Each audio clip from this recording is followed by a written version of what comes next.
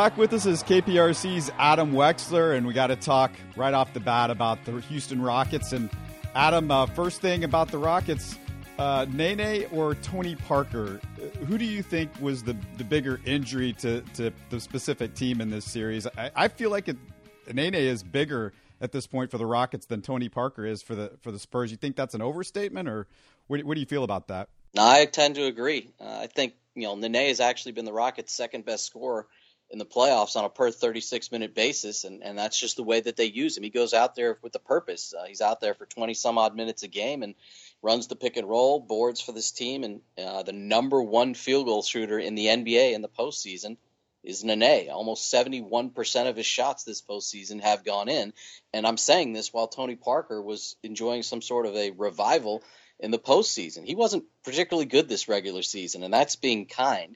But he really elevated his game here, and then the series against Memphis, and was good in his game and change against the Rockets. But they don't do anything differently, quite honestly, the Spurs. They're still running things more through Kawhi than anywhere else, and they were doing that when Parker was out there. Putting Murray into the starting lineup allows them to keep their rotations the same, and that's why, to me, the bigger difference and the bigger absence is Nene, because I think the Rockets feel compelled to change their rotation, and you already saw it in Game 4. When Ryan Anderson started the third quarter on the bench and Eric Gordon started in that group of five, so they could have Anderson as a pseudo backup center, so they didn't have to go to Montrezl Harrell yet, although I think they will moving forward in this series. So I definitely think what Nene brings to the table, his pick and roll qualities, and his experience and physical play on the interior will be missed more by Houston than Parker's absence by the Spurs. Do you like what D'Antoni did in the second half of Game 4, going to Eric Gordon instead of starting Ryan Anderson? Yes, because that's what the game would allow for. They had shot the ball so well, there was no reason to think that wouldn't continue. They needed to extend the lead rather than to just kind of see what happened, and that's exactly what happened. Beverly opened the third quarter with a three. Eric Gordon followed with another three, and it never stopped. They hit 8 3-pointers of the 19 they made in the game in that third quarter, and that's when they won the game. The game dictated it because of the flow and because of how well Gordon was already playing, but I think it kind of showed that this is probably, at least heading into the best of three that remains, the best course of action for the Rockets to attempt. I think they basically have two choices. Make this switch or change nothing but insert Montrezl Harrell into the minutes vacated by Nene. And I think D'Antoni's chosen the former initially and wants to see how it goes. Adam, maybe I'm getting soft in my old age, but I really wasn't that disappointed with the way the Rockets played in those two losses in Game 2 and 3. It just seems like this is the Rockets team that you've wanted to see all year in this series. The defensive intensity, I feel like from beginning to end, all throughout the series, is as good as they've played all year.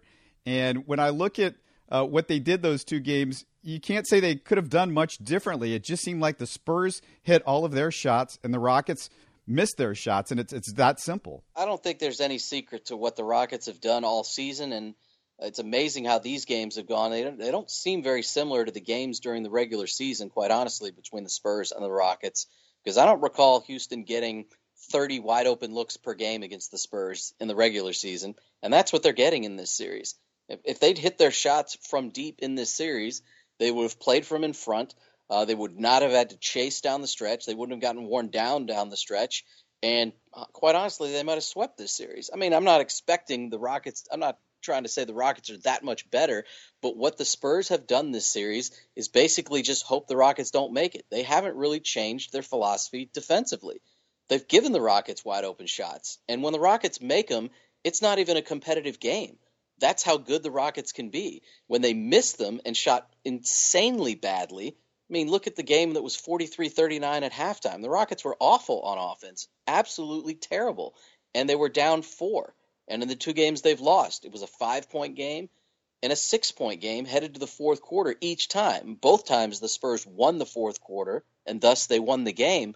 But, the Spurs have been blown out twice, and while the margin of victory in the two Spurs wins have been wide, those games were far different looking than a totally dominant Spurs team just owning the Rockets like what the Rockets did to the Spurs in 1 and 4. But it is a little tough to always rely on the three-pointer to go in.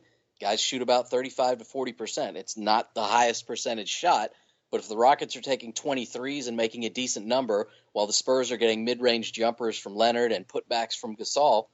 That's why the Rockets are going to score more points. Whatever happens in this series and in this playoffs, I have to say the James Harden that we've seen in this playoffs is a different James Harden than we've seen in previous playoffs.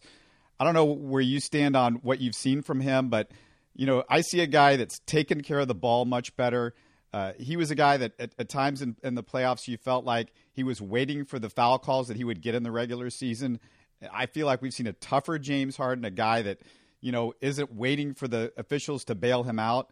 And a lot of the things that he's done in this playoffs are the type of stuff that I think a championship level James Harden would bring. I think this is the championship level James Harden. If you have the right guys around him and maybe the right matchups, that he can win a championship for you if he plays like this as the best player. Well, he's having his best season. It stands to reason you should be seeing a better, different James Harden. He got better. It's the best season of his career. As he's worked his way through his time in Houston as a starter, he's done nothing but get better every season. Obviously, this system fits him best because he is – I think people are misappropriating the credit for what James Harden is doing. Giving credit to Mike D'Antoni for making him a point guard and giving credit to James Harden for playing the point and accepting the role, I think they're still missing the point. He's phenomenal at finding teammates. He's incredible at finding passing angles. His court vision and patience is off the charts. But people still aren't quite understanding that and seeing it, or at least describing it in that way. And I think that's what's played out in this series because he's not living on the foul line. He shot 6 or fewer free throws in all but one game of this series. He's not getting to the free throw line. He's recognized that. Unfortunately, I'm not saying he's not getting fouled. He's just not going to the free throw line.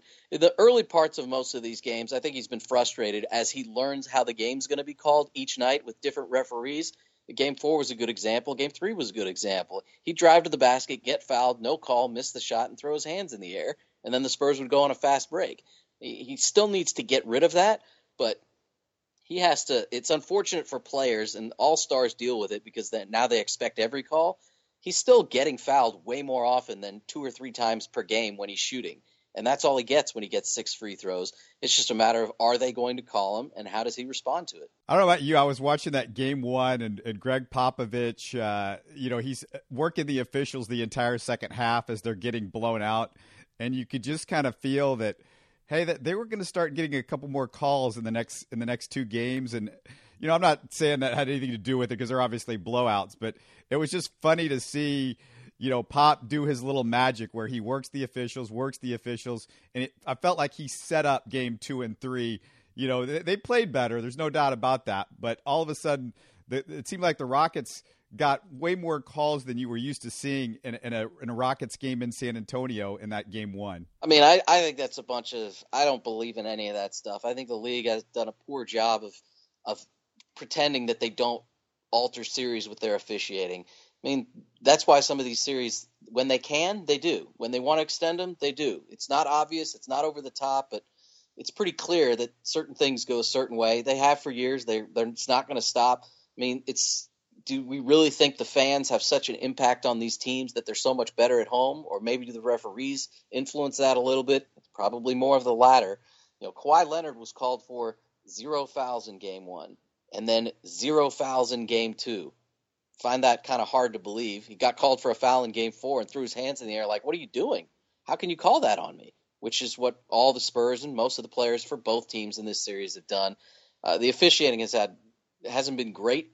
It's typical of the NBA. The players have decided all 4 games. I suspect they'll decide the final 3 too. With the exception of last year, I mean, this is the most healthy Patrick Beverley in a playoffs that the Rockets have gotten. And just the way he's played in the playoffs has just been amazing. I mean, what can you tell us, Adam, about Patrick Beverley? Because it seems like he swings the game when he's in the game. Rarely do you not notice stuff that he's doing out there, making his impact on both ends of the floor. And it just seems like this is as good a Patrick Beverley as we've ever seen in a Rockets uniform. Well, I guess your thoughts on Patrick Beverley ought to indicate how much he means to this team away from his offense and away from his shooting, because he's been awful in the San Antonio series shooting the basketball. 33% from the floor, 30% on threes.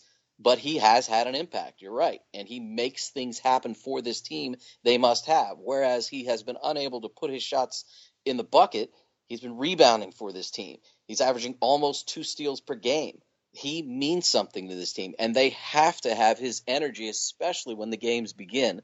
So I wouldn't downplay his impact either. It's just gravy. It's icing on the cake when he's making his shots, and he did that for the most part against Oklahoma City, especially when the games were in Houston. He shot better than 60% in all 3 games in Houston against Oklahoma City. San Antonio plays better defense than Oklahoma City. They've forced he and others to shoot way more floaters than the Rockets would like. And when those floaters didn't fall in Game 3, the Rockets lost. And when those floaters stopped being taken in Game 4, which the Rockets finally got back away from, then things went a whole lot better. Beverly was better in Game 4 than he'd been in any other game this series. And mentally, he'll be fine. It's a tough situation for him, obviously, but you saw how he played Game 4 right after he learned the news of his grandfather passing away. He'll be in Chicago up until the game is played, Game 5 in San Antonio Tuesday night, but he'll be with the team and ready to go, and they will need him. Yeah, I mean, you said it. I mean, it just tells you something that I haven't really cared about his offensive shooting percentage in this series. That's exactly right. And just his impact and, the emotion that he brings to this team, what he brings just in the intangibles is unbelievable. And the guys just rally around him more than any other player. Let me get your thoughts on Clint Capella because, the Oklahoma City series, there were times where you were worried about when are we going to see the Clint Capella that gets more consistent, that gets tougher, that can do a little bit more stuff physically. But Capella, even when he's not impacting the game offensively, what he's been able to do defensively, bothering Gasol's shots, some of the other stuff, how much can you leave him out on the floor and how much can he stay out of foul trouble in these last 3 games? Yeah, it's all about foul trouble for him. They'll push him towards 30 minutes, I would suspect, in these games if foul trouble or lack of foul trouble allows for it. And the difference between Oklahoma City and San Antonio, the Spurs bigs, they play basketball. They try to score, they post up, they try to rebound. Typical things you'd expect from a basketball player. The Oklahoma City bigs don't do that. They don't ask them to post up. They ask them to push people around and rebound. And they ask them to play borderline. I don't want to call Steven Adams dirty because he's the one who got kicked in the groin by we watched this team play against Dwight Howard in the postseason. And Dwight Howard was insanely ineffective against them because that's the style they play. They're not trying to do anything but keep your big from being successful. And San Antonio they don't do that at all. So Capella is able to play his game on offense and then play typical defense on the other end. He's been incredible in this series. You could argue that he's outplayed LaMarcus Aldridge, although the two of them aren't really going head-to-head so much. He's been a little bit more consistent. He's been a monster on the boards. Just the one bad game against the Spurs in Game 2. The other 3 games, he's just been outstanding. They've obviously got to have that once again. They haven't sent him to the free throw line with much frequency. I wonder if that's something they'll employ if the game dictates it. If the Rockets are out ahead, it's something they haven't done yet. He's actually been fine in this series, making 8 of his 10 free throws, but he's a huge key as well. He doesn't have his security blanket with Nene checking in. He needs to play well. What is going on with the NBA blowouts in the playoffs? Do you have an explanation for that? It's just I think it's all but maybe one of the games in this round have been a blowout. Well, look at the matchups, especially the 2 that were sweeps. Cleveland is significantly better than Toronto. And even more better than Toronto when Kyle Lowry is not available. And he basically wasn't available despite playing a little bit in this series. He wasn't available to be himself at all. And even in the close games, like this last game was close, late, and then they end up pulling away. And Game 3 was close for some of it, and then they end up pulling away. People don't even look at the Cavs like they should. The Cavs are the Rockets. The Cavs went out and got 3-point shooting. Look at how well Cleveland is shooting the three-pointers in the postseason. Everybody on their team's making better than 40% except for Kyrie Irving. They added Korver. Channing Frye shoots threes. Obviously, J.R. Smith and LeBron and everybody else, they're all shooting the ball from deep. It's this exact same formula the Rockets have. They just do things a little bit differently in how they create those open looks. So Cleveland gets to play an 8 seed and a middle-of-the-road 4-5 seed winner, 3-6 winner, and they're absolutely blowing them out. Boston is the most fraudulent number one seed the NBA's postseason has seen probably in 15 years. And that's why their games are like this. The Celtics and the Wizards aren't blowouts or have been blowouts because one team doesn't show up. Those two teams were almost identical during the season over the last 50-some-odd games. The Wizards got on a big roll. They just started in a big hole, so that's why they were further down the standings. I don't think the Warriors-Jazz series needs much explanation. The Jazz had their hands full to begin with, and then they played without George Hill for half the series. Rodney Hood wasn't himself for the series. Golden State's just that much better. I mean, some people expect the Warriors to blow out whoever they get next, whether it's the Rockets or Spurs. The reason you're getting blowouts is because those teams are just awesome, and the teams they're playing are not. Is anybody going to beat the Cleveland Cavaliers in a game before they get to the finals? Do you think Boston or the Wizards can take a game from them? They won't be taking a game from them. The Cavs just won't care. If the Cavs lose in the Eastern Conference playoffs, it's because they didn't show up. It's because they took the night off. It's because they didn't find it important to rest, and they wanted to push themselves to an extra game. I think they're that much better than whoever they'll get next. They're obviously in a groove as well. They're also pretty healthy for what they went through over the course of the season with their own health issues. And, it's the same old story. It's absolute. When the year begins, it's an absolute lock that the Cavs are going to win the East. It has been for more than half a decade, and it is still now. Before I let you go, I just want to ask you about the draft because I haven't had a chance to get into that with you a little bit with the Texans. And let me get your thoughts just on what you thought of the Texans draft. And, I've made the point that the only impact guy that the Texans really got for this season might be Deontay Foreman. Maybe Zach Cunningham's going to help you a little bit in pass coverage. He's not going to be the starter, but he might be able to help you somewhat there. And maybe a Carlos Watkins can help, but you're not going to get much this year from Julian Davenport, probably not from Deshaun Watson and some of the other guys.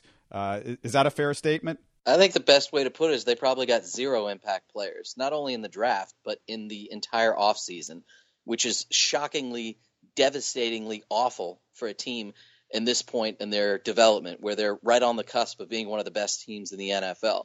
The only way they get an impact out of players out of this draft class is if Tom Savage fails or gets hurt, or Deshaun Watson somehow wins the job otherwise. The other players are going to make limited impact, if at all. Got zero starters out of this group, and we're merely talking about 2017. So I don't want to kill the draft class saying they didn't get any good players, but for the immediate impact for this upcoming season, it's almost a sure thing they drafted zero starters, and this is off of an offseason where A.J. Boye is gone, Quentin Demps is gone, John Simon is gone. They did nothing in free agency to help their offensive line or anywhere else on this entire football team as of yet, and I do think they'll end up signing players once camps begin and legitimate veterans are squeezed out of their current teams, and maybe they find a home here in Houston. But it's beyond belief to me that they took a team that was 9-7, that was somehow winning games with Brock Osweiler at quarterback, and have done nothing to make them better for an entire offseason, except for waiting for J.J. Watt to come back healthy. So I guess you led me right into the last thing I was going to ask you. Are they a better team at all? I mean, you're adding J.J. Watt and you're subtracting Brock Osweiler. Some say that right there makes you a better team. There's no question they're a better team. It's almost impossible for them to get worse quarterback play than they got last season. Now, I tweeted this out last night. They've got 3 guys in their quarterback room right now. 2 of them have not ever thrown an NFL touchdown pass. 2 of them didn't throw any NFL passes, period, last season. And yet, this is the best quarterback room Bill O'Brien's ever had, in my opinion. Tom Savage will throw his first touchdown pass in 2017 ever. Deshaun Watson might still not throw a pass next year. And Brandon Whedon, obviously the other guy. But you finally have there's one player in the NFL who knows Bill O'Brien's offense that's been with him in Houston, as well as Bill does, and that's Tom Savage. He's the only guy that's been there for all 3 years of it. The development mentally is immense. I'm sure he gets it. I'm sure he understands it. I'm sure they see things the same way. I'm sure he will read things similarly to Coach O'Brien, which is something that the head coach has never had with any of his quarterbacks because they'd all been here for 1 year or less. So it's way over the top how much experience and knowledge of the offense Savage has. but it always comes down to execution and health. And certainly with Savage, those are two things that, he's never had a chance to execute the offense for more than a game or two, and he hasn't been healthy enough to go get that opportunity. I think Deshaun Watson being here will push Savage. I think I'm glad that they finally really truthfully addressed the quarterback situation from a developmental standpoint, actually attempting to find their quarterback of the future for the next 10 years by doing something on draft day. But they could be better. They should be better because of quarterback play, because they were winning games last year without forcing a ton of turnovers, but playing good defense and not scoring. Usually that's a 6-win football team, what they did last year. But they figured out how to beat teams, and their schedule is not easy. I think every team in the AFC South got better. So I think the road to getting to 9-7 is more difficult, but I think they're equally as capable of getting there as they were a year ago.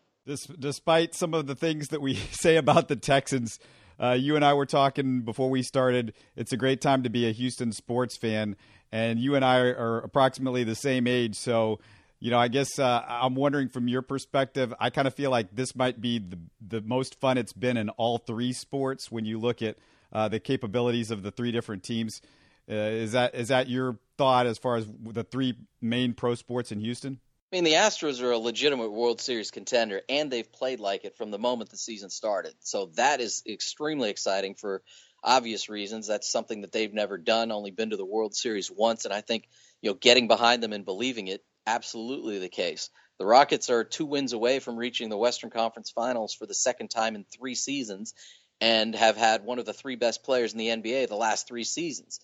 They're in that same boat. They're right there. The Texans, if they finally found their quarterback, or they just simply get great quarterback play this season, I mean, beyond the Patriots, I don't know that there's an obvious better team than them in the AFC. There's teams equally as good as them and teams that certainly could be better than them, and obviously the same applies in the other direction for Houston. But to think you're in position for this, second or third or fourth year in a row to make the playoffs, to host a game in the playoffs, and then obviously to advance in the playoffs like they did a year ago, that's almost like what Boston had, except you don't have Tom Brady and you don't have Big Papi and you don't have the obvious we're going to win it, not we hope we have a chance to win it. They knew they were going to win titles. The Houston fans have an opportunity to believe they could get there. A little bit different, but yeah, this is about as good as it's ever been. Would it help if Tom Savage or Deshaun Watson grew a huge beard? You'd think that's the key to success here with what Keichel's done and what James Harden's done, but I suspect they'll keep their same route. It didn't help Brian Fitzpatrick at all.